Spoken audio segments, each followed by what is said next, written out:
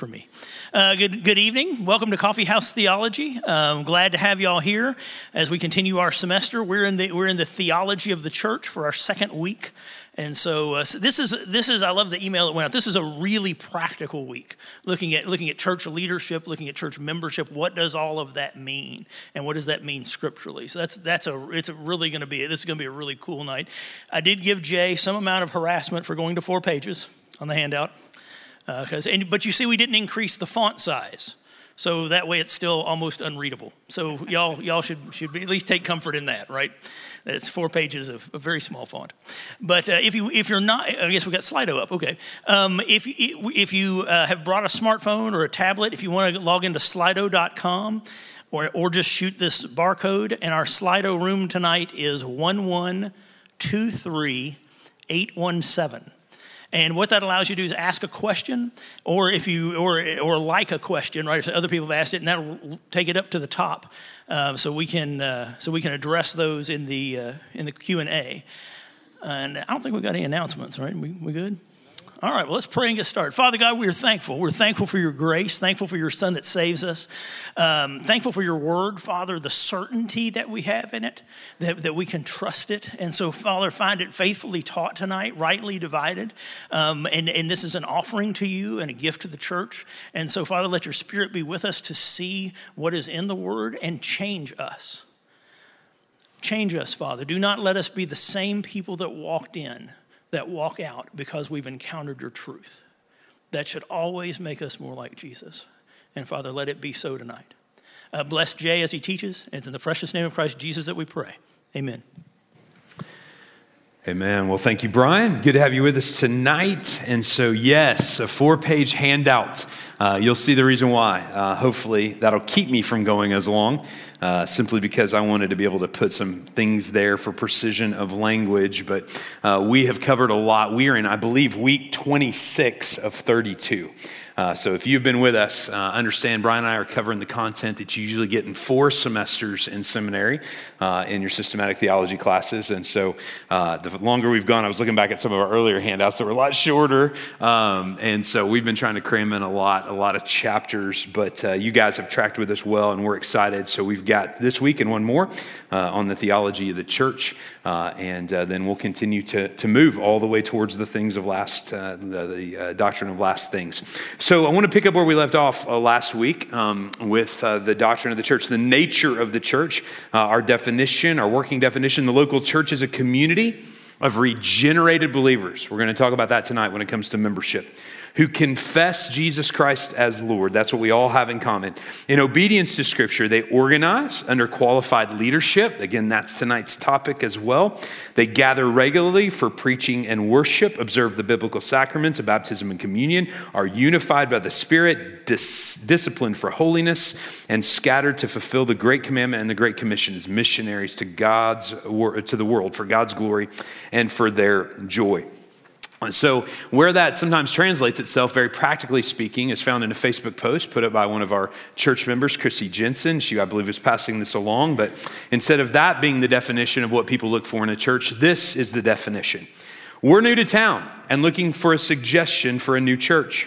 I'm looking for a church that has really great parking, but not too many parking rules. It must have excellent coffee, none of that off-the-shelf creamer stuff. It needs music that's good, preferably with some celebrity musician on stage each week. I like it if the worship leader wears skinny jeans and a little hat and maybe some tattoos. But it can't be fog machine trendy or too loud. I'm looking for a funny pastor who really teaches, like actually from the Bible, but who can do it in a super entertaining way that doesn't make me feel bad, but not overly good either. I like comfortable chairs with armrests so the people next to me don't get too close. This is my favorite one. I want a youth group that teaches my kids all the stuff I don't want to teach them, but that doesn't teach them what I don't want them to know about yet. I was a youth pastor for 13 years. I've had lots of parents like that. I want a children's church that has plenty of room for all the kids, but it's not overcrowded classrooms and that doesn't ask for volunteers. That's another favorite of mine. I want them to serve great gluten-free, dye-free, sugar-free, dairy-free, paleo snacks for my kids, served immediately upon arrival so that they are still hungry for lunch by the time I pick them up for class. I like greeters who know my name before I arrive. I'd like the church to be in a location that's convenient for me, but not in a huge building, because that's not how I want them to use my money other people give them. Did you catch that last part? Also, any rude comments will be deleted, all right? So there you go. We know that the Bible has a standard for what the church is and what it should do, and yet sometimes, right, in our consumeristic world, we think something else about the church altogether. And so tonight we're going to talk about how the church is organized. We're going to talk about the leaders in the church. We're going to look at key biblical principles. We're going to talk about male-female roles in the church. We're going to talk about membership. And why it matters and why we have that at the church at Station Hill. So we're going to cover a lot of ground. Again, I've put a lot of this down because Brian and I have talked about this before. Precision of language is important, especially when it comes to theology. And so I don't want you guys walking away saying, I think I heard Jay say this. I would rather you look back, right, and see what I said, and more importantly, read those scripture texts that go along with it. So we're going to be looking at several of those tonight as well. But when it comes to church governance, which is the way a church is organized, the way it's led, it's sometimes also called church polity. Churches are organized and governed in a variety of different ways. So we need to first of all note this. This is not a major doctrine that affects anybody's salvation. Right? You're not going to hell if you go to a church that's governed in a way that's different than this one is. That's not what we're talking about here. But it's also important in that it impacts the health and the mission of churches. So we need to give careful consideration to biblical principles. Part of the genius of the church is that God gives us these biblical principles, but you're able to apply them in different cultural settings and different contexts. So we can contextualize church leadership so that an underground house church in China and a mega church in Korea and an ethnic church in downtown Nashville, Tennessee off Nolensville Road, right, are all biblically churches and all operate under the same principles, yet are able to fit the gospel, contextualize the gospel into the culture in which they are placed, and be able to organize church to do all of these things in the definition in the box that we just looked at a moment ago. Now, I would argue that some forms of church governments follow more closely to New Testament principles than others. So there are forms of governance and leading your church that are more pure or less pure. Obviously, I think the more pure, the closer we get to biblical principles, the better off we are. And so we're going to look at those tonight. As a matter of fact, as I began to teach through this, again, we flip back and forth and look at a lot of scripture, but there are a key section of scriptures that coming up over and over again. So we're just going to go to this passage and spend some time in it tonight to set us up. So turn with me in your Bibles to 1 Timothy chapter 3. This is Paul, of course, teaching Timothy, his Padawan, his mentee, his protege in the faith, as Paul has passed the baton of leadership of the churches in Asia Minor to Timothy, in particular the church at Ephesus, where Timothy is the pastor. Now you'll remember that Timothy was younger than Paul. Timothy wasn't identical to Paul, which is something that should encourage each one of us. To know that God uses different types of leaders in the church. We know Paul was bold. We know Paul coached Timothy to be more bold. In other words, Timothy was more timid than Paul was. We know that Timothy had a different skill set than Paul in many ways, and yet Paul knew that Timothy was the man that God needed to lead his church. And so Paul writes from his first Roman imprisonment in probably about 62 or 63 AD, and he knows Timothy has a big challenge in front of him. I was able to be at the biblical side of Ephesus just a little over a month ago, and it is an impressive city to this day. The ruins of the huge theater there, what used to be a port, it's all silted in now, so you can't even see the Aegean Sea from where you stand in Ephesus. But during the first century, that port came right there. Impressive houses, basically mansions of their day that they have unearthed there, huge public buildings and public works. But in this city, the gospel needed to take root. And so Timothy had some important tasks before him. And so Paul tells him about the kind of leaders the church needs to have. So beginning in chapter 3, verse 1, he writes this: "The saying is trustworthy. If anyone aspires to the office of overseer," that word aspire means literally to stretch out. In other words, anybody who's ever been in any position of leadership knows it will stretch you. As I've shared with you before, my testimony, I thought I understood church before I had my first little pack of junior high boys at 19 years old, right? That stretched me to grow in my faith.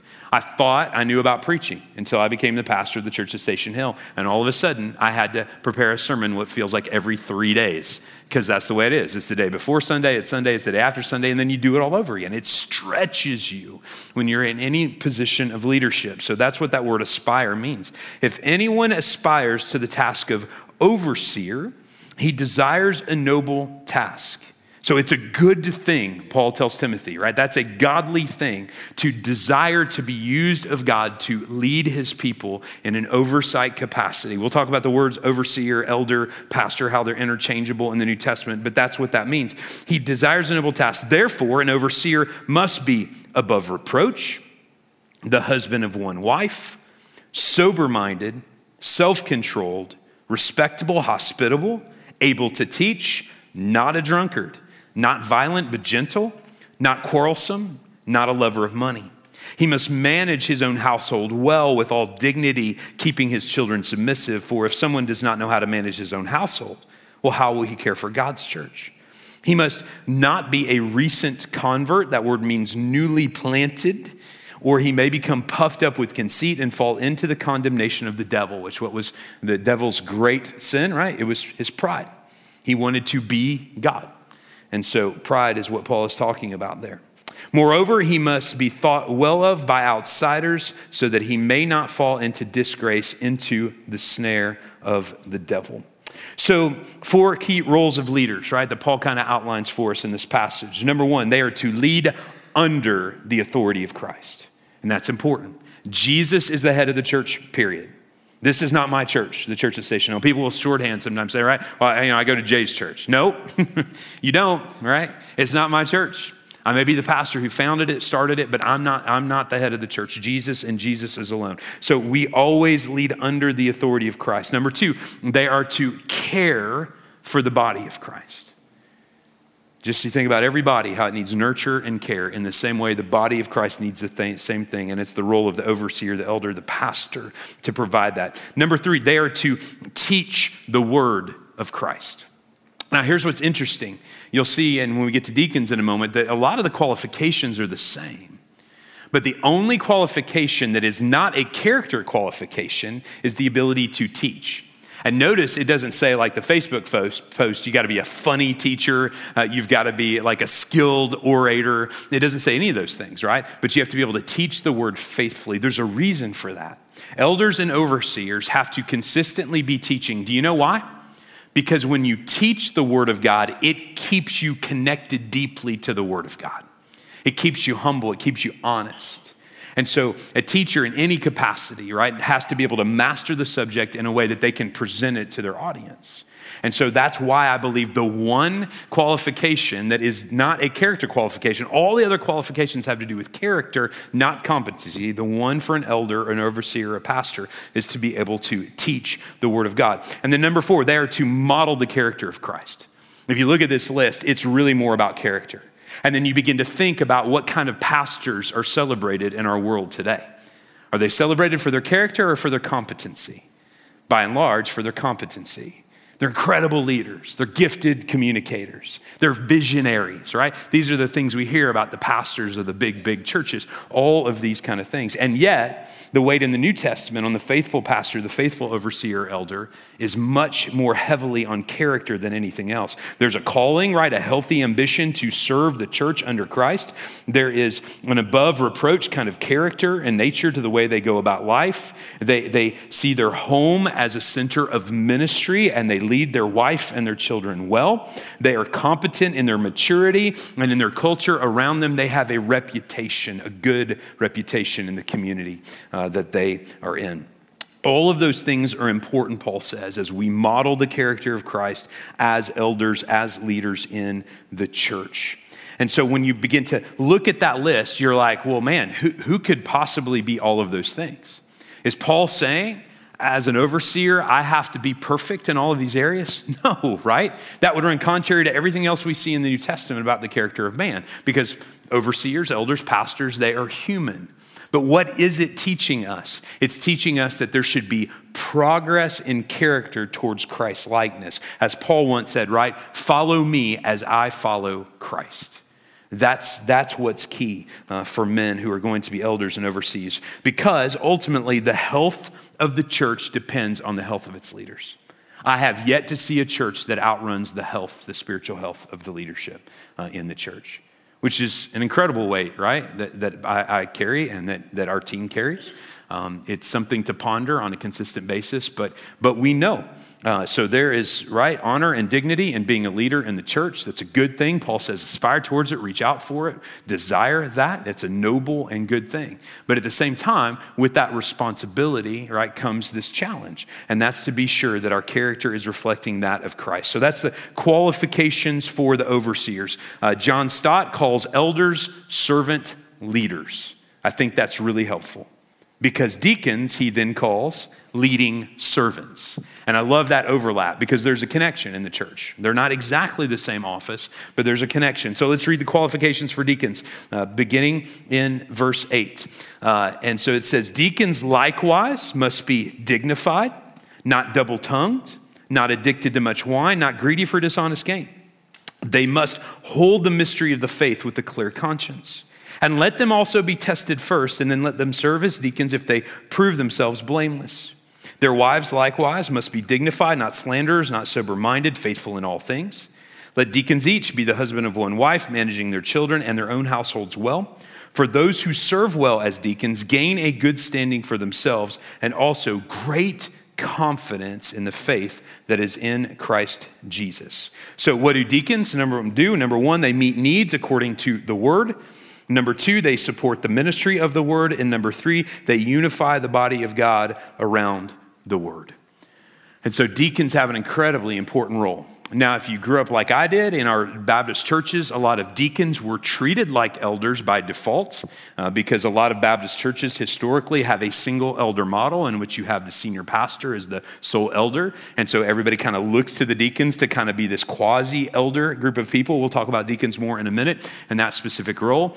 It's why on our Saturday night service on Easter weekend, when I was talking about Mary Magdalene, and I misspoke accidentally, and I said Mary Magdalene, all we know about her was that she had been afflicted and tormented by 7 deacons.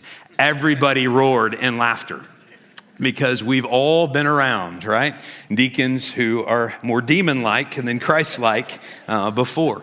And so my dad has been chairman of the deacons at my home church and a deacon since I was a kid. And so I know the battles that they go through and what they deal with. But again, what always is in the biblical model, sometimes that's what we have to aspire to. And that's what Paul is telling us here. And so big picture when it comes to elders and deacons is that church leadership is, number one, designed by God. This was God's idea for the ordering of his church. Number two, it's a display of his glory. In other words, when God's churches are running God's way, it holds up his glory. We don't get the glory. Leaders should not seek glory. The glory belongs to God alone. But when a church functions and operates through a plurality of leadership in the way that God designed it to, it gives glory to God who designed and put these principles into place. And church leadership is, number three, totally dependent on the gospel. All of these leaders, what we share in common, right, is that we have all been recipients of the gospel. We all recognize we're sinners. We have been saved by the grace of Jesus. And now, by God's grace, as Paul tells Timothy many times, we have been entrusted this ministry. Again, the church isn't ours. The ministry isn't even ours. But it has been entrusted to us to be stewards of the ministry. And so we know the elders are servant leaders, deacons are leading servants. And why does all this matter? Well, that's the end of chapter 3, verse 14, where Paul says, I hope to come to you soon, talking to Timothy, but I am writing these things to you so that if I delay, and this is really the thesis for the entire letter of 1 Timothy, you may know how one ought to behave in the household of God, which is the church of the living God, a pillar and buttress of the truth.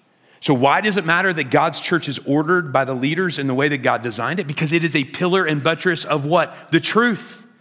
And if the leaders aren't holding that up, that's a great word picture for us, right? Pillars, buttresses, right? That we fortify the truth by the way that we live together, by the way that we organize as a church, by the way that we carry out ministry. It matters. Bottom line, what will happen to the church if it imitates its leaders is a question all of us should ask. because as go the leaders, as so goes the church.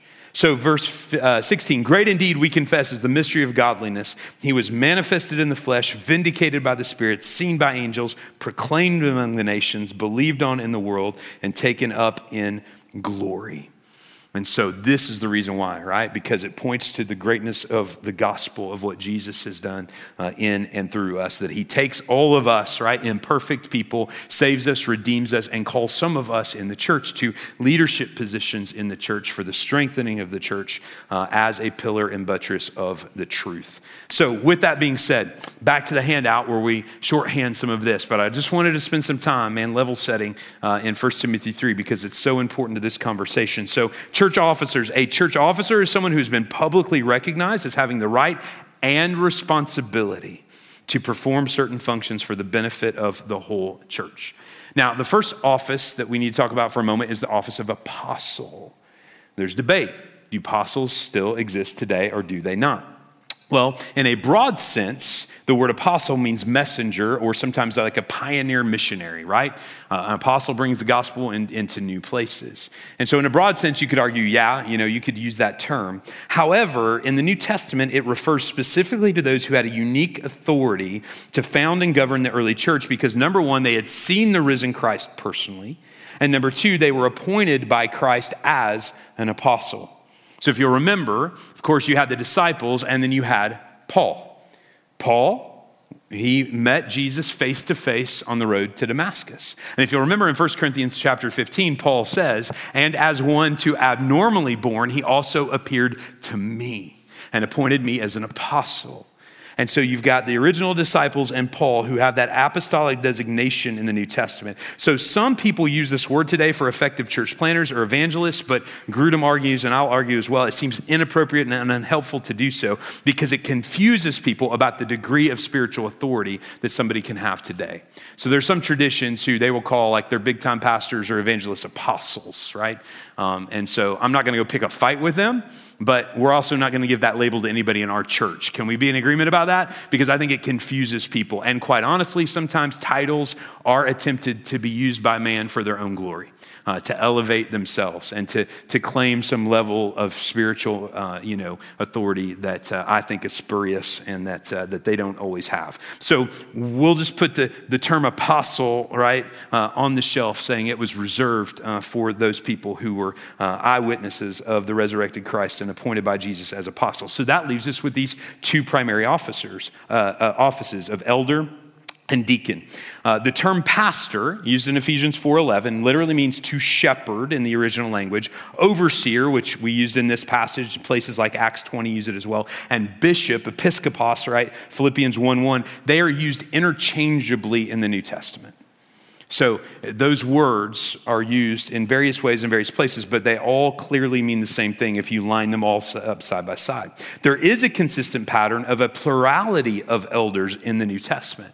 So in places like Acts chapter 14, right, they appointed, they agreed. Acts chapter 20, right, Miletus, where Paul says, I called the Ephesian elders, plural.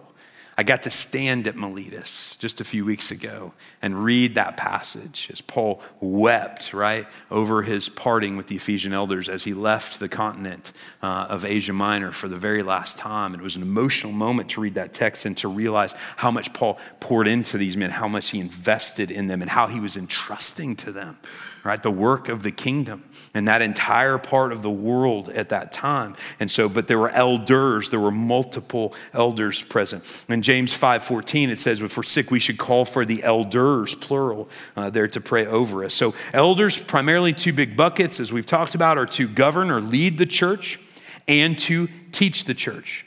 They have to be biblically qualified by their consistent, mature, Christ-like character.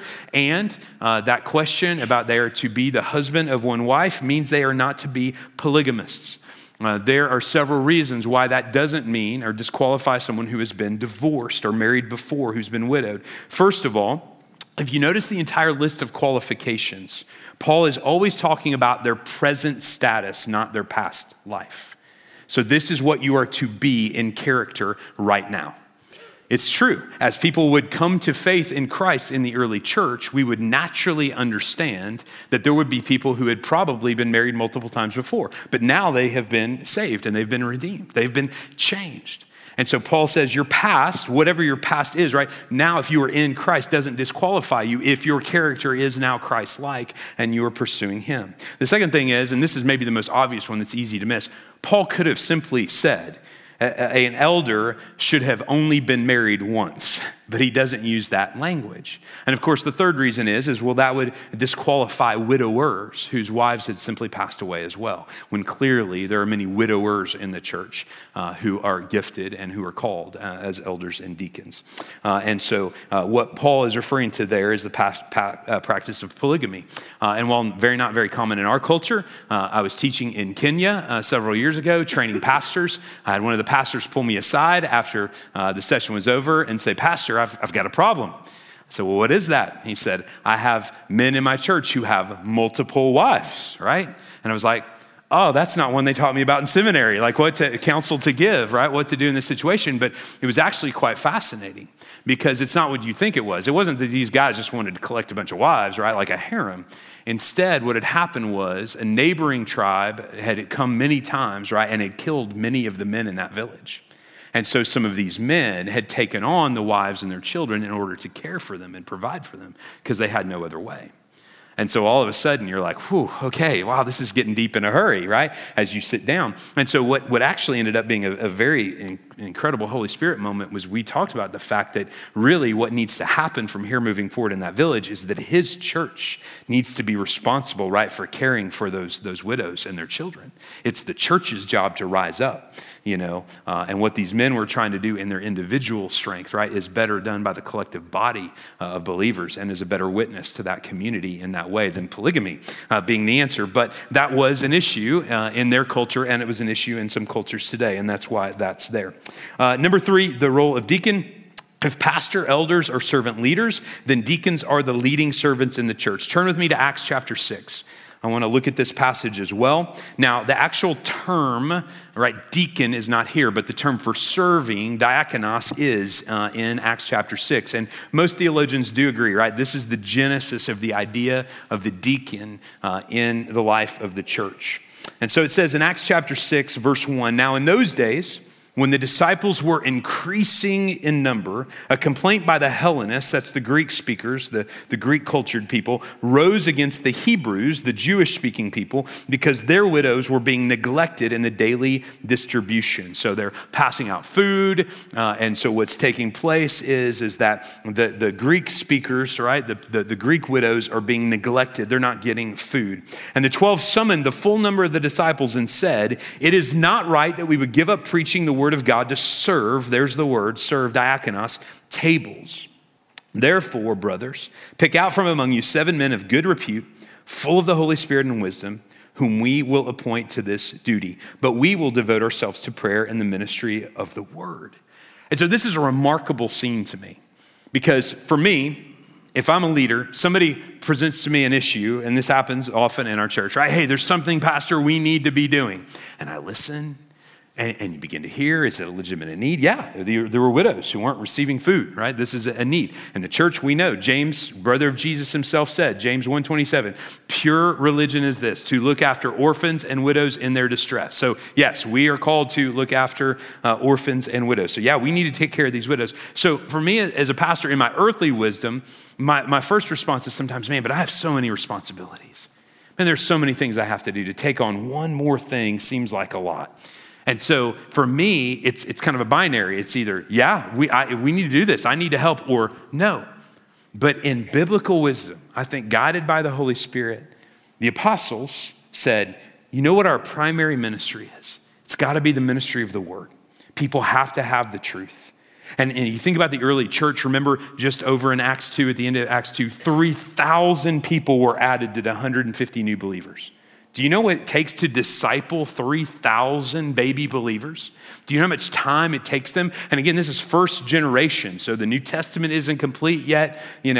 There's not Bible studies available online. They can just download It's one-on-one or one-on-a-few discipleship as the disciples are going back to the Old Testament, showing the new believers how the fulfillment, Jesus is the fulfillment of all those promises. You know what it's like to dig around in the Old Testament and spend time in God's word. It's hard work. And so they tell the people, and the first time I read this, I remember as a young man, I really stumbled across this. I was like, man, this seems harsh to me. No, we're not gonna wait on tables, right? We gotta preach. I was like, well, that feels a little arrogant, doesn't it? And then I realized, no, that's biblical wisdom because they knew their calling. But again, the Spirit led them to do what? To raise up other men, to raise up these servant leaders in the church who could help in the distribution of food. So, and there's qualifications, and again, they're character qualifications, aren't they? Pick 7 men of good repute, full of the Spirit and of wisdom, and we will appoint them to this duty. But we'll devote ourselves to prayer and the ministry of the word. And what they said pleased the whole gathering. And they chose Stephen, a man full of faith in the Holy Spirit, and Philip and Prochorus and Nicanor and Timon and Parmenius and Nicholas and the proselyte of Antioch. These they set before the apostles, and they prayed and laid their hands on them. Do you see how seriously they took that? It wasn't like, hey, you junior leaders in the church, right? All right, get over there and start your food kitchen, right? No, they commissioned them just like they would missionaries going out. Like they laid hands on them because they knew how important this ministry was. And so they validated the importance of that ministry. And what happened? The word of God continued to increase, and the number of disciples multiplied greatly in Jerusalem, and a great many of the priests became obedient to the faith. How hard do you think it was to win a Jewish priest to faith in Jesus Christ? You think that took some gospel conversations? You think that took some serious unpacking? Yes, and so the point is the Holy Spirit raised up this group of deacons in the church to be able to serve the body. In the same way today, and we'll talk about it more in a minute, but that's why our deacons at Station Hill and our Brentwood Baptist family, they are not a decision-making board because we don't see deacons making decisions in Scripture. We see deacons serving the body of Christ.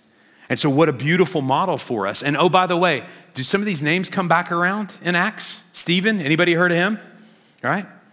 Becomes the first martyr, powerfully preaches. Philip leads the Ethiopian to Christ, who will then go back and convert the continent of Africa to Christ. So, God uses these men in significant ways, but their first steps in ministry were by serving widows, by simply serving the body. And so what a great example for us to see how God began that ministry of deacons in the early church. So deacons as well must be biblically qualified and willing to minister to the needs of the body through acts of service and care. In Romans 16:1, we'll talk about this in a little bit as well. Phoebe is called a deaconess, which is a word that can simply mean servant. And yet it seems like in the New Testament, right? Male deacons, female deacons, the door seems open to both, at least in the language that's employed there. And so because women don't have the office of teaching, as we'll talk about as well, preaching over a congregation, that door seems open by Paul in Romans 16:1. So the selection of officers. In the New Testament, it's common for officers to be selected by the entire congregation. So again, you see they appointed. They knew the number there in Acts chapter 1 of how many there were who were believers. So appoint, by the way, can also be translated install. So there are some hierarchical church organizations and traditions that will argue, no, the Pope or the bishops or whatever, they appoint, they unilaterally pick people. Well, understand that word appoint doesn't always mean, I want Brian on my team or I want Brian over here. It means they installed. So the congregation decided, but the leader, of course, did the official act of installing that leader. Final authority in the church, we need to remember this, doesn't rest with any one group within the church, but with the church as a whole. We are the church. And so the authority rests with the body of Christ. The leaders are there to serve the body, to edify it and to build it up. But the idea that the leaders alone are responsible for decision-making is actually unbiblical, because everyone in the body of Christ is responsible for where the church goes. So there's wider accountability when the church is involved.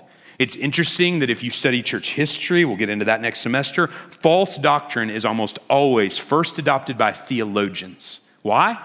Because some theologians, not all, but some, the worst kind in my opinion, instead of the best kind, are removed from the work of the day-to-day church.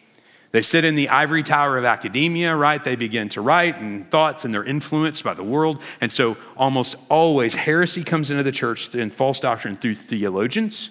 Then those theologians train who? Pastors. And then, right, the very last place that it reaches is the laity. Why? Because it's the church, God's people, who are active every day, opening up their Bibles for devotions, sharing the gospel with their neighbors, serving faithfully. And usually the laity are the best at saying, that's not what God's word says. And so be encouraged by that and know that that's the way that God's church works best. Government, any form of governance, leadership, right, works best when it has the consent of those governed. We see that principle established in the Old Testament, and it runs right through the New. So that's a little bit about church officers. Let's talk about forms of church government. I'm not going to spend a ton of time on this. There are three basic big categories that churches organize themselves around. The first one is that what we would call the Episcopalian form of governance. The Roman Catholic Church uses this, right? It is hierarchical. An archbishop or pope, all this oversees many bishops who then oversee rectors or vicars who then oversee the church. So that's your old top-down structure.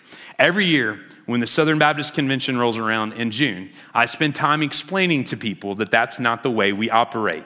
People think, right, we have like some pope who sits in a chair in downtown Nashville and tells, the state conventions who then tell the local associations who then tell the pastors what to do. Because this form is so embedded in history, it's been around since the rise of the Roman Catholic Church in the 4th and 5th centuries, that it is viewed as, well, that's the way all churches are, right? Wrong. That's simply one form of church governance. The second one would be called Presbyterian, where each local church elects elders to what they call a session.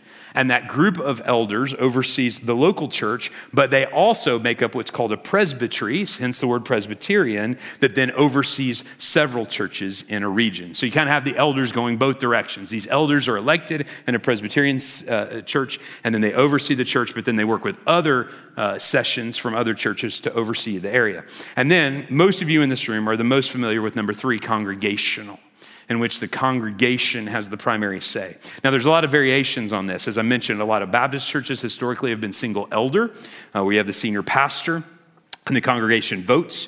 There are a lot of churches, and more so all the time, moving to a plurality of elders. Some of them operate, a lot of non-denominational churches have basically a corporate board. They have a board of people selected from the church, and they make all the decisions, and they have all of the property rights and those kind of things. There have been a handful that have tried a pure democracy over the years, in which everyone has an equal say. Usually that breaks down at some point along the way. And then there are those who claim, and this is usually some of your very charismatic churches, that they have no government but the Holy Spirit.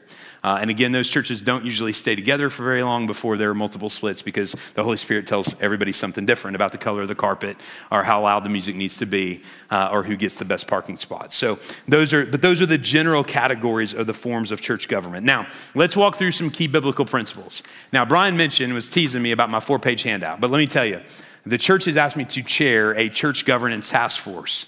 And so what you're getting is my shorthand of a project I've been working on for about 18 months.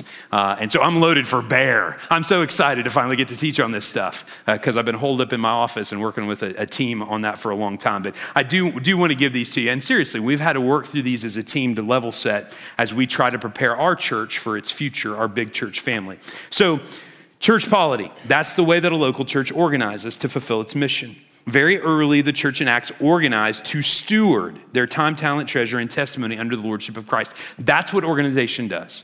I know if you were like I was, and as a kid, and somebody, mom and dad were like, we got to go to the church business meeting on Wednesday night. I mean, it was like, because as a kid, I didn't understand why that was important. But it is important that every church has some sort of order. Why? Because we are to steward what God has entrusted to us. And so we don't need chaos, right? We don't need dictatorship. Brian really gave me this term, spirit-led order. 1 Corinthians 14:40, where Paul says in this passage, but all things should be done decently and in order. Because God isn't a God of disorder, right? You look at his handiwork in creation, you look at the way he planned redemption. Obviously, God's got it all covered. So in the same way, his church should bear evidence of spirit-led order. Now, there are those of us who veer towards order. We want everything locked down and controlled. Most of you had to take the place test, the place assessment. When you became part of our church, you did a personality profile. How many C personalities we got in the room? Want to admit that? Yeah. See, Brian, thank you. Brian Hansen put that hand up. Yeah. You people love things orderly. Yeah, I'm looking at you, Dave Johnson. I know, okay? I know some of you. And yes, you love the order part of that, right? We have any high I personalities in the room? You're people, outgoing, fun-loving? Yes. There's like 3 of you, okay? Explains, let's be honest, coffee house theology and I personalities, right? Not a great combination. So you're dying sitting there. But the I personalities, right? They're people, they're outgoing. They are the ones a lot of times who are prone to say, let's follow the Spirit. Wherever he leads, I'll go, right? So the reality is, no matter our personality, no matter our hardwiring, we need to do both things in the church. We need godly principles to order around, but we also need to be sensitive to the Spirit. And so the Bible shows us how to do both of those things. And so orderliness is commanded in Colossians 2:5, and it's rebuked when it's lacking in Scripture. Number 2, a survey of the New Testament reveals that the early churches were congregational in their polity. Congregationalism locates the authority of the church in each local body of believers. Every year, again, when the Southern Baptist Convention rolls around, lots of leaders remind the people, including myself, the headquarters of the SBC is not in Nashville. The headquarters of the Southern Baptist Convention is in every local church that participates with the Southern Baptist Convention. And that's true. That's exactly what we believe. So in heaven, yeah. Ultimate leadership's in heaven, that's right. But it's expressed through the local body of believers. No person or organization is above it or over it except Jesus. Each congregation is ultimately accountable to God. So we can't ever say, well, a bishop made us do this, right? And pin it on somebody else. Instead, we are accountable to God. A congregational approach to church government honors the doctrine of the priesthood of all believers and the authority of sola scriptura. In other words, every church is responsible to search out scriptures and say, are we leading our church in a way that's consistent with Scripture? Number 3, a type of representative congregationalism is biblically defensible and wisely warranted. That's what we have in our church, by the way. The weakness, this is from Gene Getz, I have seen in congregationalism almost always concerns church members who are involved in making decisions who are not mature. Translation, the problem isn't with the system, the problem is with immaturity. And so I believe, right, a good system with bad people will yield bad outcomes. A bad system with good people can still have good outcomes, right? But we want both things to align when at all possible. We want mature, godly people running a system that is as close to biblical principles as we can get. Millard Erickson says this in his systematic theology. In a very large church, many members may not have sufficient knowledge of the issues and candidates for office to make well-informed decisions, and large congregational meetings might be impractical. Here, a greater use of the representative approach will be necessary. Even in this situation, however, the elected servants must ever be mindful that they are responsible to the whole body. So our church governance system is modified congregational, in which you guys, in the month of November, in just a couple of weeks, are getting ready to help select trustees who serve as a representative body of our 8 campuses, 12 men and women who are chosen from among the membership, who make up those small group of people who are informed about the issues, because there is just way too much going on across our 8 campuses and almost 12,000 members and about 200 plus staff members for every person in the pews to be familiar with all the time to be able to vote on everything. So that's the direction that we have chosen to go. When I first came to Brentwood, I was actually hired in 2001. We had pure congregationalism, meaning that whoever showed up to the church business meeting voted, and that's what we did. And we were a church about the size of Station Hill back then, about 1,600 members. Do you know how many people showed up to business meetings? About 14. So, 20 on a good night, right? On high attendance night. If the Wednesday night supper was really good, we'd have 20, right? And so what did that leave us in as a church? A precarious position. because that small group of people could sway any vote. So we needed a different system to be employed, and that's why we use the system that we use now. There is a young man who is pastoring a church over near Sparta, Tennessee. Brian and I are doing training for the Tennessee Baptist Mission Board of Pastors, and we'll have our second round with these group of pastors tomorrow. He told us at round one that when he took over the church, they had 60 members and 32 committees. They had a church that decided they were going to put a committee together for everything. I don't even know how you have that many committees. But, obviously part of his first job was to draw down those committees because they had almost as many committees in the church as they had members. Nothing wrong with a committee, rightly ordered, rightly used. But obviously that church a long time ago had said, instead of making a decision, we're going to send it to a committee. And so that can be a dangerous place to be as well. So that's the form of governance that we have chosen currently for our church. Number 4, the Bible doesn't provide a specific template for the exact right way to do governance for a specific local church. So don't call your Presbyterian friends tomorrow and say, you guys got it wrong, all right? The biblical story on church leadership does not prescribe specific forms, only functions and directives. Each church organizes itself, taking into consideration its own unique context and situation. However, again, as we've talked about, the Bible is very specific about the character of those who serve as church leaders. Number 5. In the early years of Christianity, spiritual leaders in local churches were identified as elders. As Paul and his missionaries expanded into areas heavily populated with Gentiles, spiritual leaders were also identified as overseers or bishops. The words are used interchangeably, as we've talked about, but the two basic terms in the Bible to describe the overarching functions of elders, overseers are to manage, we might say lead, right, or steward, and to shepherd, which is a rich word picture in the Bible. The pastors that I work with, that Chris Plant and I work with, Station Hill, West Franklin, Nolensville, one of the constant metaphors we're bringing up and working on, right, is how to shepherd people. Because it is an art, it is a calling. Being a shepherd is important to what we do. Number 7, when Paul outlined these overarching functions for elders and overseers, he made this opportunity available to any man who desired this noble task and was qualified. We already covered those qualifications. So number 8 is another shorthand version of those. And then number 9, the New Testament teaches and illustrates that when there's a plurality of leadership, someone does need to function as what we would call a first among equals. So you have James in the church at Jerusalem. You have Peter, you have Paul, Timothy at Ephesus. There is, however, and this is important, you might want to underline and highlight this, no biblical defense for dictatorial, autocratic, or unaccountable ministry leadership. If you find yourself in a church with a pastor who is dictatorial, autocratic, or unaccountable, leave. And I'm telling you that as your pastor, right? There's no place for that.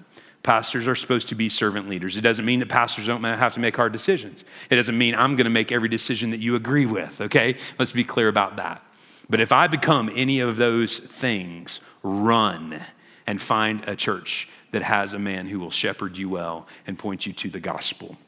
Let me say that very, very clearly. Then number 10, in the early years of the church, again, there was accountability for the elders and overseers among themselves, but also beyond the local ministry. I do love that you see, right, Paul calling out Peter in the book of Galatians.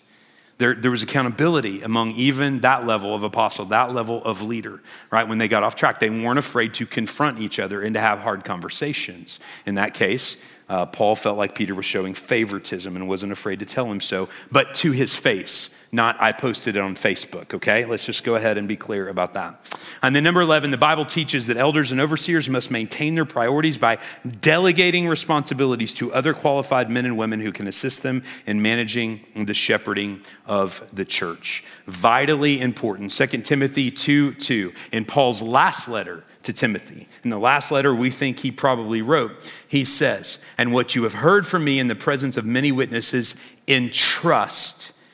Note that Paul often said, God has entrusted ministry to me. Now he entrusted to others, right? Entrusted to faithful men who are able to teach others also. And this is one of the things that we're lacking in the church today. It's one of the most important things that we can do if you're a leader in any capacity in our church is to train another leader. If you're a life group leader, you train another life group leader. If you're a deacon, you train another deacon. If you're a pastor, you look for other men who you can raise up in the church to be pastors. And so one of the opportunities that we are missing is that often we're so focused on the moment we're in and our leadership and our challenges that we fail to equip and disciple the next generation. Everybody needs a Paul. Everybody needs a Timothy. You need to be led by someone who's more spiritually mature than you. And you need to be leading someone because you're going to grow as you shepherd them and lead them, and you're equipping the church for the next generation. So I pray that if you're a believer and you're in this room, you could answer that question tonight. Who's your Paul? Who's somebody that's leading you? And who's your Timothy? Who's that person that you are pouring into? Because that's really the secret sauce of how the church gets healthy and the church grows, is when we're doing what I'd call 360-degree discipleship with people around us. All right, so with that, we come to the question of male-female roles in the church. And again, I put a significant amount here because I wanted you guys to see our reasoning for where we stand on this issue, because this is kind of one of the hot button issues in the church today. And so let's spend some time on this. Why not women pastors or elders? Well, let's be clear. Women are of equal worth to men and are an essential part of the local church. Based on God's designed order prior to the fall, that's important.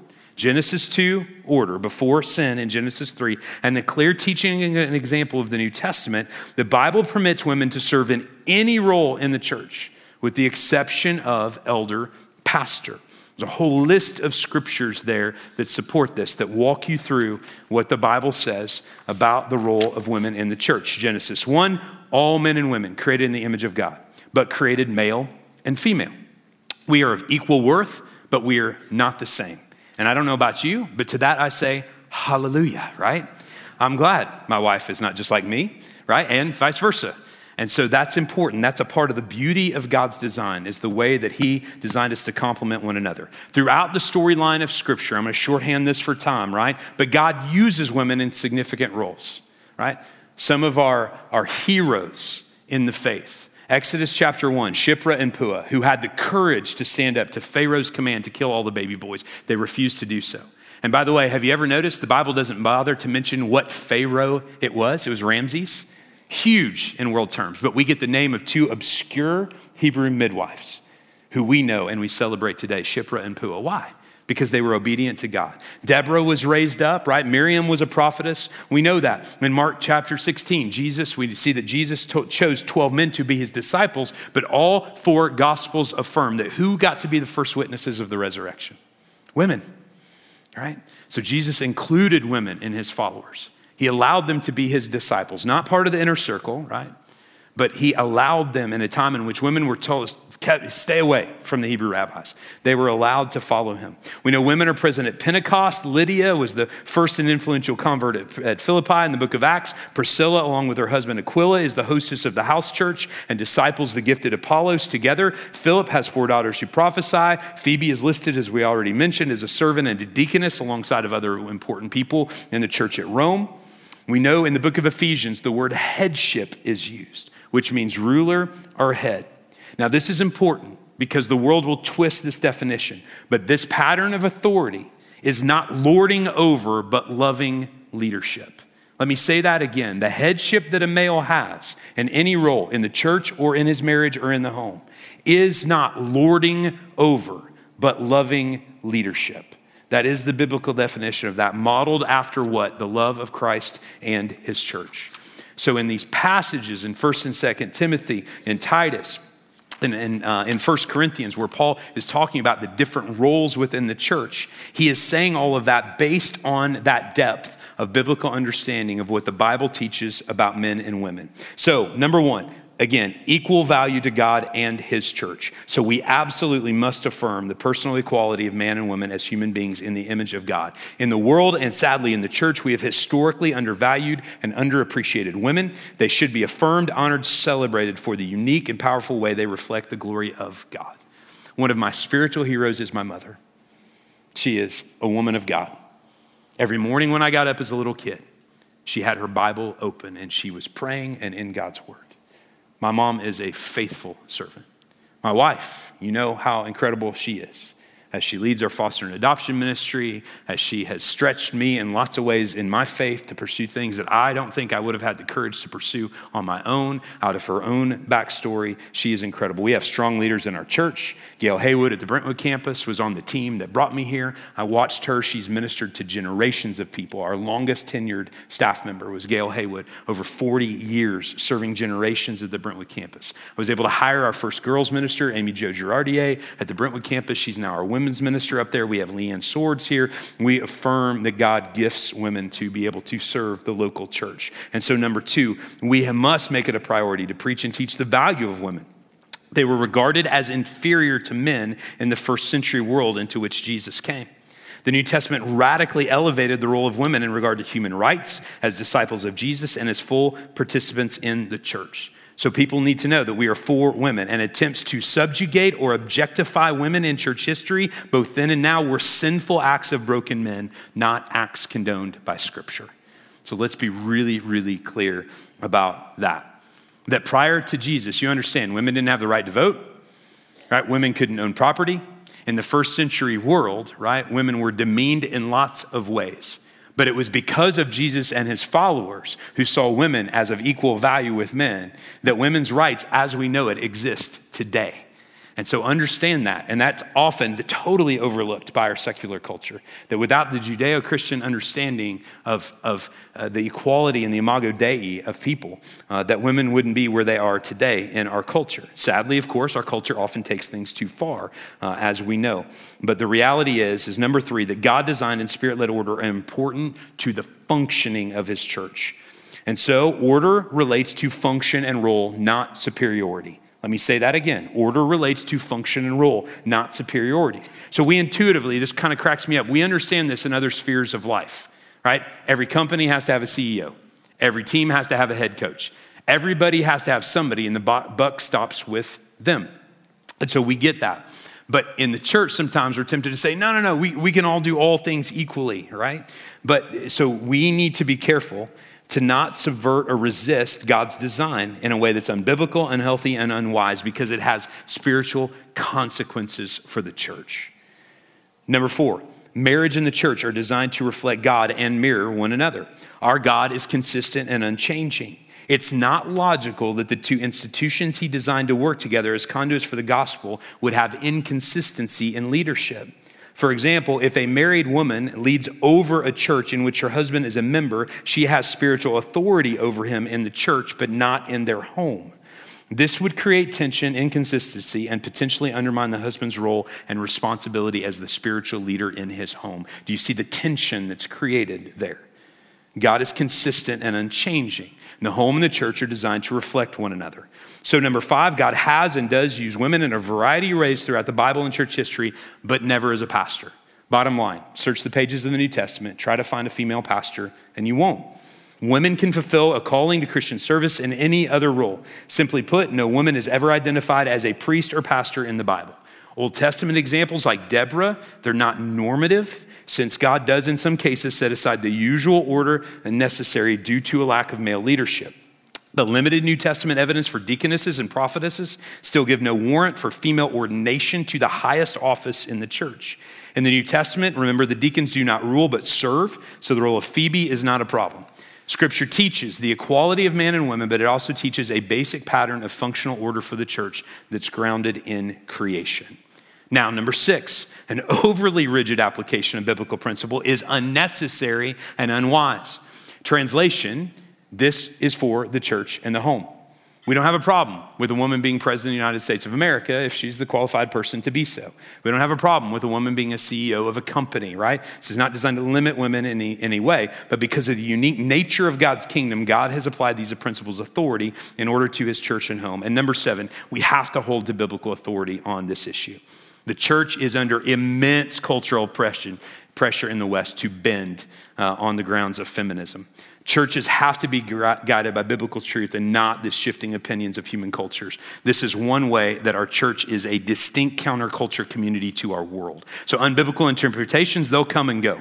But the Bible maintains the same clear, consistent message of God's good design for male and female. Our senior pastor says the world isn't mad at us because we are different. It's mad at us because we are not different enough. All right, that was a lot, I know, but I wanted to be thorough on that issue. And you can imagine all of the reasons why. Yet we know that we need to uphold what the Bible says about those rules.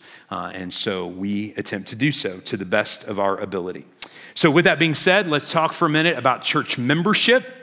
And so this is where all of us come in. We're all involved in all of this. But in particular, it's been interesting to me in my lifetime to see the relative shift towards it's not important to be a member of a church. For some people, it's not important for me to be a part of a church at all. Right? But there are many churches today that don't even have membership. So why church membership? Well, first of all, let's make this clear. Membership in a local church is not the same as any other membership in an organization. This is not joining the Jelly of the Month Club, right? This is not joining the Rotary Club. This isn't joining any other kind of organization because the church is a unique organization. As a matter of fact, it runs by organizational principles, but really the church is an organism. It is the body of Christ. And so church membership is how the world knows who represents Jesus. That's the best shorthand I could give it. You may want to highlight that or underline it.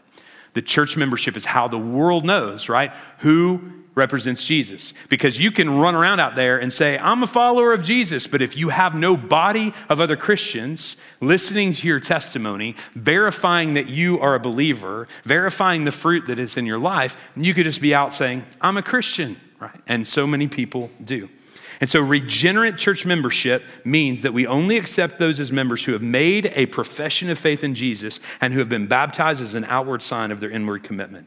We agree together in our church on a statement of faith that summarizes the core doctrines of Scripture. For us, that's the Baptist faith and message. So regenerate church membership is important. So not only do we have church membership, but actually we have church membership that verifies we have a moment in which we have heard your testimony, right? And then you have been baptized as that outward sign of your inward faith.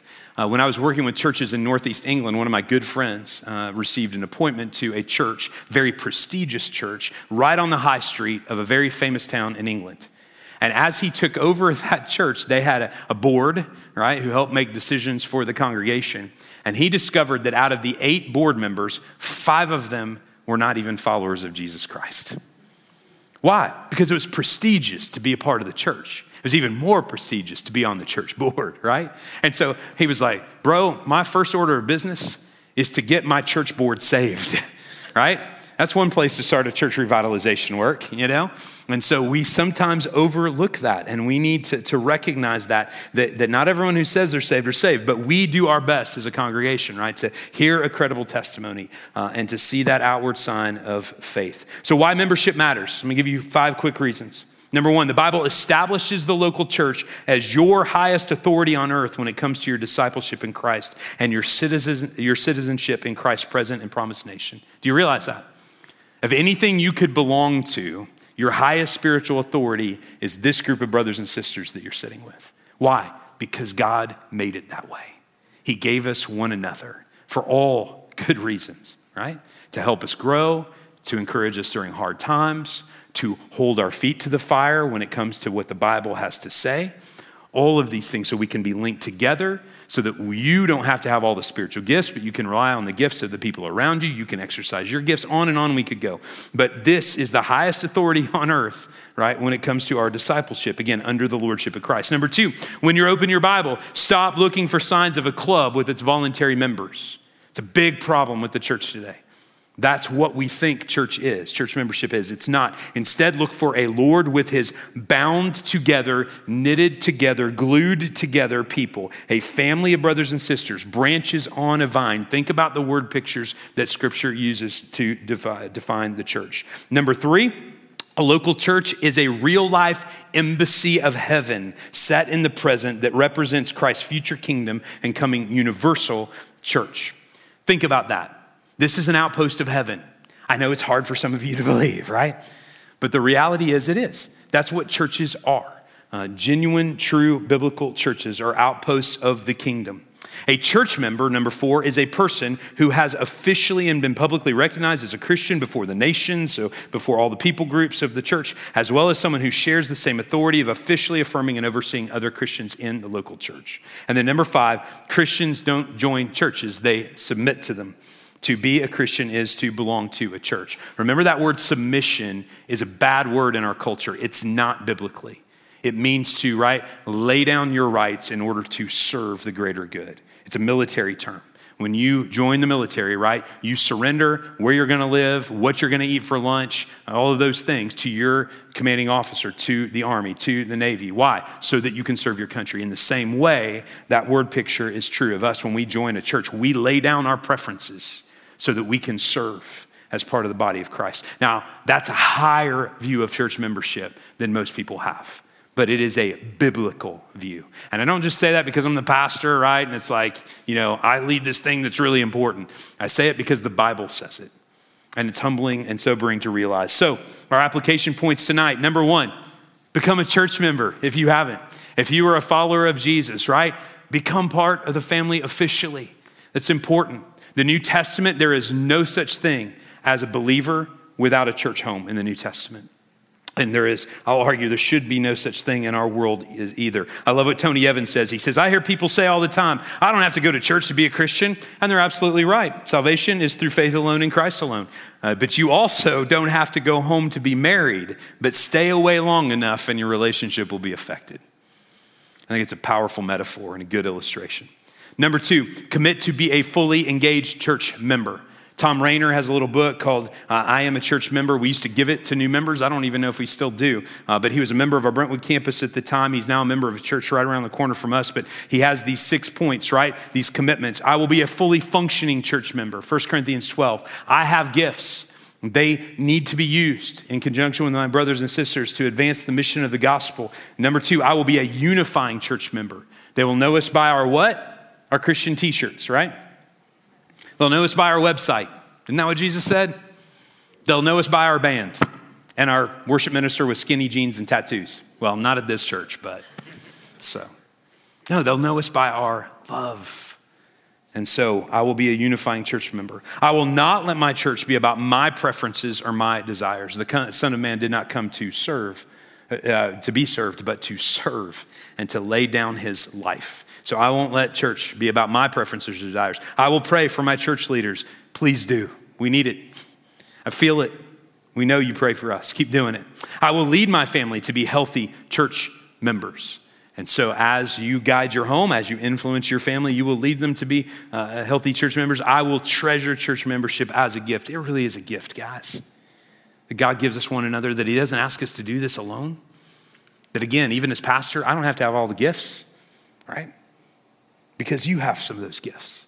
You have some of that time. You have some of that talent that I don't have. You have a mission field I don't have in your neighborhood or in your work. It's awesome. It's a gift that we have one another and that we get to do this together. Number 3, understand how our church functions and pray about your level of involvement in leadership. As I've already mentioned, we're a modified, congregationally led church that depends on you to pray, to nominate and select leaders, and to affirm members in key ministry initiatives. We still bring those things before you guys because we believe they're important. Lord willing, in a couple of months, we will vote across all 8 campuses about launching a new work out of Station Hill in Columbia. Now, could we go do that on our own? Sure, we probably could. But why is it important that we all agree? Because the New Testament says, and they affirmed. Because we want everybody on board praying, knowing about, just God, how can you use me to advance the gospel? That's why we ask that the church affirms these key things. Things like the budget, those are important. Yes, there's a procedural aspect to all of that, but the much more important part is the spiritual dimension that says, hey, we're all in this together. Hey, we're moving in this direction. And if you have a concern, you need to raise it. We have town hall meetings. You know how many people come to our annual budget town hall meetings? 14. About 14, about the same. Yeah.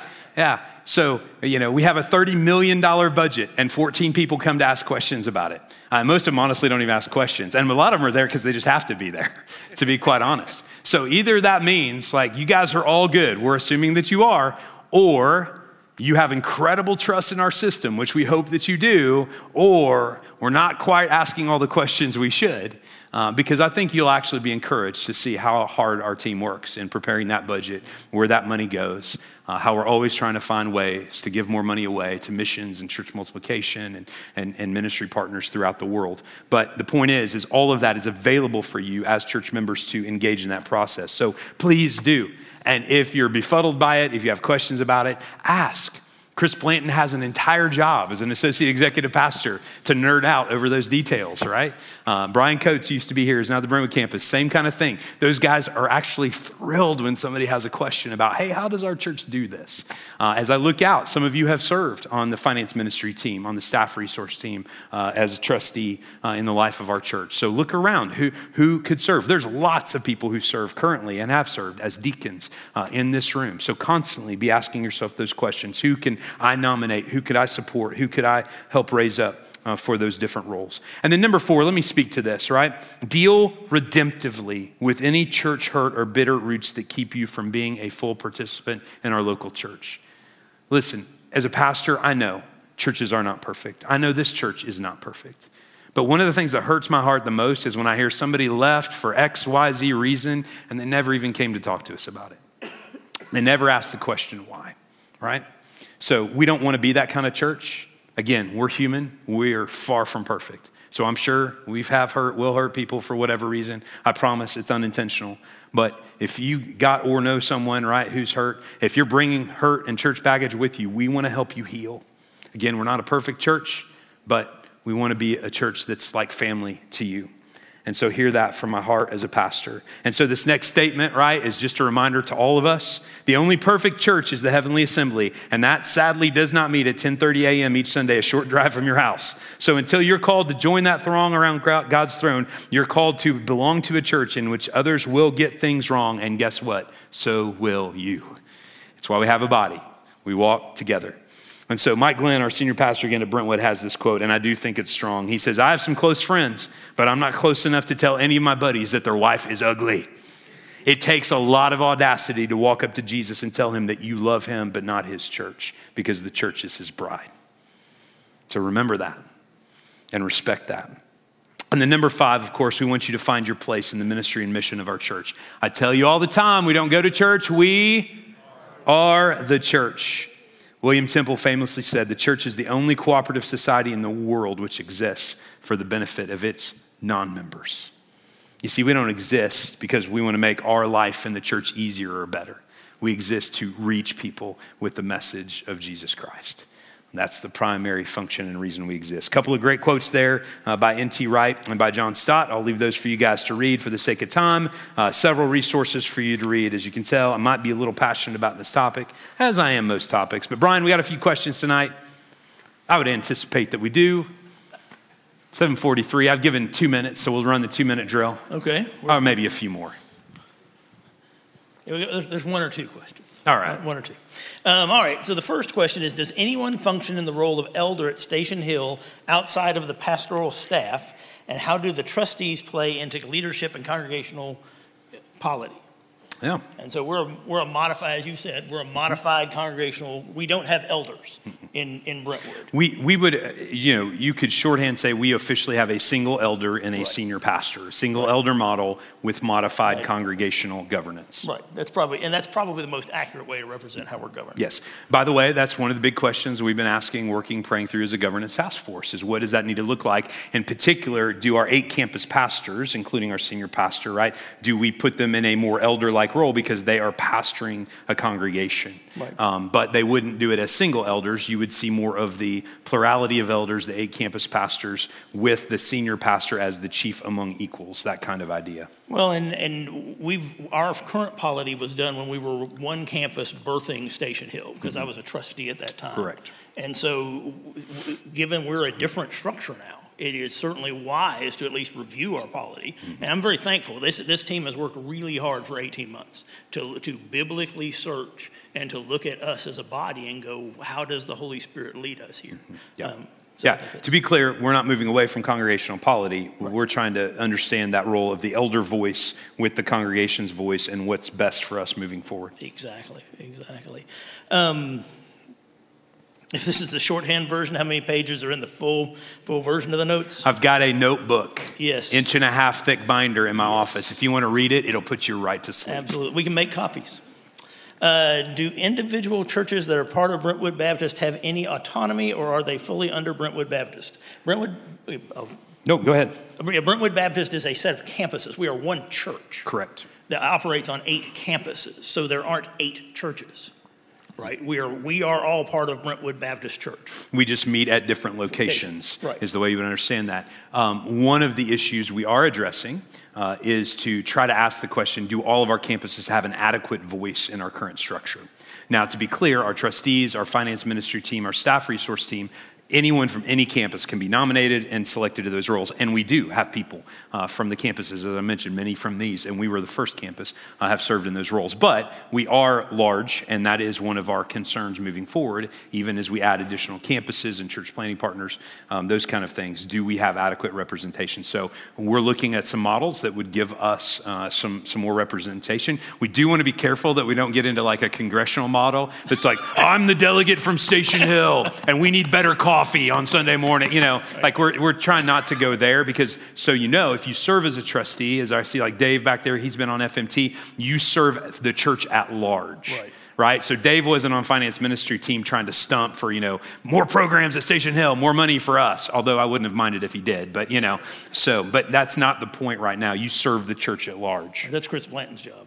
That's right. To go get more money for Station Hill. Comment, thank you for point number 2 on page 2 regarding attempts to subjugate or objectify women being sinful acts by broken men. It's healing to hear it said out loud. Amen. Praise God. Yeah. Amen. Expand on the husband of one wife view in divorce and marriage. That's where you said it's about polygamy and their current state is where that lands. Yeah, there are people who differ in their interpretations about husband of one wife. Our church, that's our interpretation of that scripture as best we know how. Consulting with, again, I think the majority of evangelical theologians and commentators on that passage of scripture in the context that it's written in. Can I get Brian on my team? Sure. Depending on what we're doing. I was going to say, what team? Wow, that was bold. Yeah, you never know. I've tried about anything and failed at most, so won't be anything new. Do you see the New Testament listing of elders and deacons as descriptive or prescriptive? I think I would argue prescriptive, because it says, Paul writes to the elders at all of these churches. Yes. Right? So there is a designation of elder within the church. Yes, that piece of it is prescriptive. As I said, the different ways they made decisions, it's descriptive of how the church functioned. Right. So I guess both. Wow, that's pretty cool.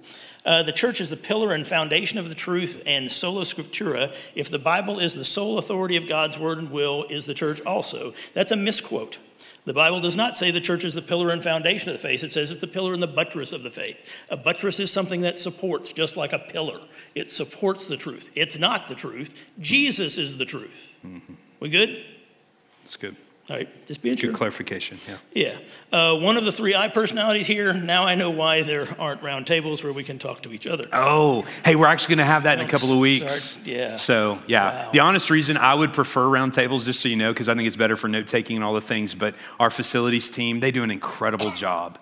And it takes about 4 hours to flip this room to all tables and then back.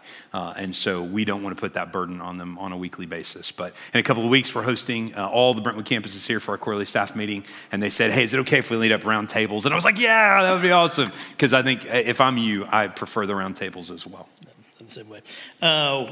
Why did Brentwood not follow the New Testament model of selecting mature members to serve as overseers? Why are more, I assume SBC, not SVC churches, moving toward an elder lead? We did select mature leaders to be our trustees. I know all of the initial group of trustees, and they were all mature believers. So We have been blessed. Yeah, I'm not sure about context for that comment. And if somebody has something they want to come talk to me about, please feel free to do that if you know something I don't. But in my experience, our trustees have been very godly men and women who have, again, not perfect people, but our system, despite some of its growing pains, because again, it was put into place in 2002 when we were a single campus. We've modified language for multiple campuses, but despite the system being a little clunky, has operated incredibly well. In order to grow the church to the point we're at. What was the second part of that one? There was a second part to that one. Why are more SBC churches moving toward an elder lead? Yeah, I think in response to the abuses of a single elder model, an autocratic, demanding, I say everything, I make all the rules, senior pastor is the answer. They start reading the New Testament, they're like, wow, interesting. There's always clearly a leader, but there's always multiple voices in leadership as well. And so I think that's a course correction in some places for that. Again, the Bible doesn't say that we have to go with plurality elders or we have to be congregational. And so a lot of churches that are opting for a hybrid really model of both. Right, I agree. If the state tells churches not to congregate, how does the church government come together to agree with the state or go against any mandates, suggestions? Yeah. Well, in our current system, right, that's a decision that we would bring to our trustees who represent you, the body, and we would make a recommendation as a pastoral team about what we needed to do. And then we would proceed accordingly. We believe that God's laws, right, supersede the states clearly, but we also know Romans 13, God also puts governing authorities into place for a reason. And we're called to be under those unless, right, they violate a scriptural principle. Right. Good answer.